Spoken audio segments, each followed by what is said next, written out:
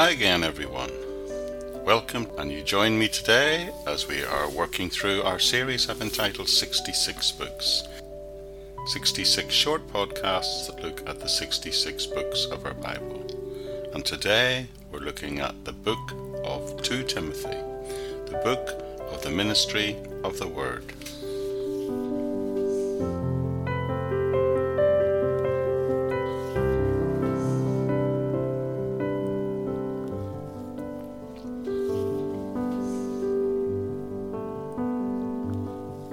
Second Timothy has been called by some Paul's swan song.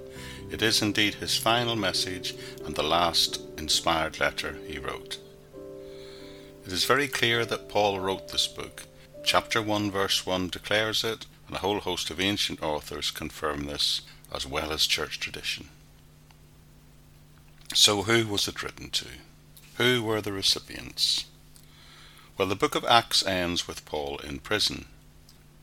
He was released from that imprisonment and went to Ephesus, only to leave there for Macedonia, from where he probably wrote 1 Timothy.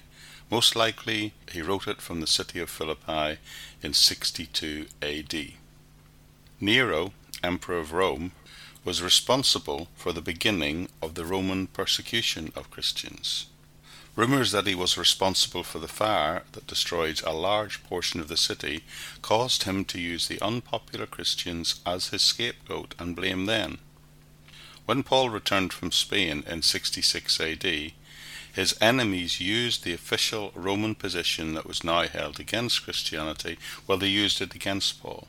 This time, some believers failed to support Paul after his arrest, and no one was with him at his first defence before the imperial court. He was abandoned by almost everyone. He was in a cold Roman cell, regarded as a criminal, and without hope of acquittal.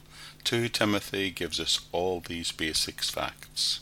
Under these conditions, Paul wrote to Timothy, many believe in the autumn of 67 AD. When he wrote the letter, it is clear that Paul hoped that Timothy would be able to visit him before winter arrived. When Paul wrote 1 Timothy, Timothy was in Ephesus dealing with those difficult disciples we discussed in the last podcast. The situation is the backdrop of 2 Timothy. He is now potentially facing very dark days indeed, maybe even martyrdom.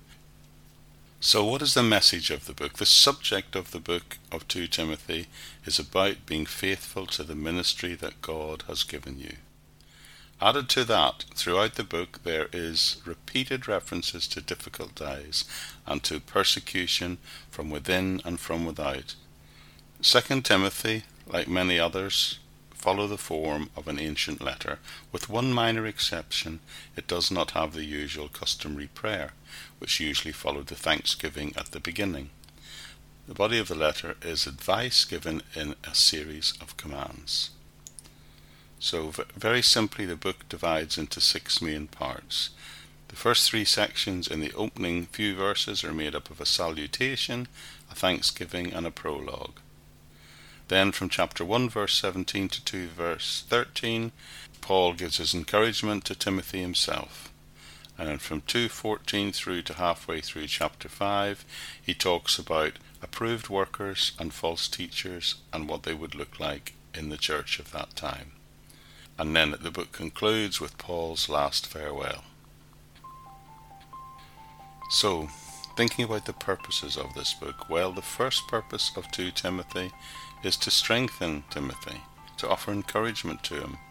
Rome had just outlawed Christianity, and the Apostle Paul, it seemed, might even very soon be executed.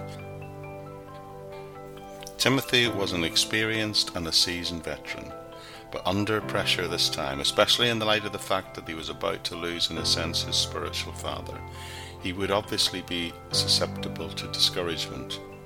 Thus Paul writes to Timothy to strengthen him and encourage him in spite of his own circumstances. The second purpose of 2 Timothy is to summon Timothy to Rome, if possible as soon as possible. It seemed he wanted Mark to come as well, and he required and desired to have his cloak, his books, and his parchments, which he had left behind in Troas. So in summary, Paul wrote to Timothy to encourage him to fulfill his ministry in spite of the persecution and the defection of believers, and also to summon him to come and visit him in Rome. All believers are to be in the ministry, he reminds him, and they should fulfill that ministry even in the darkest and most difficult of days.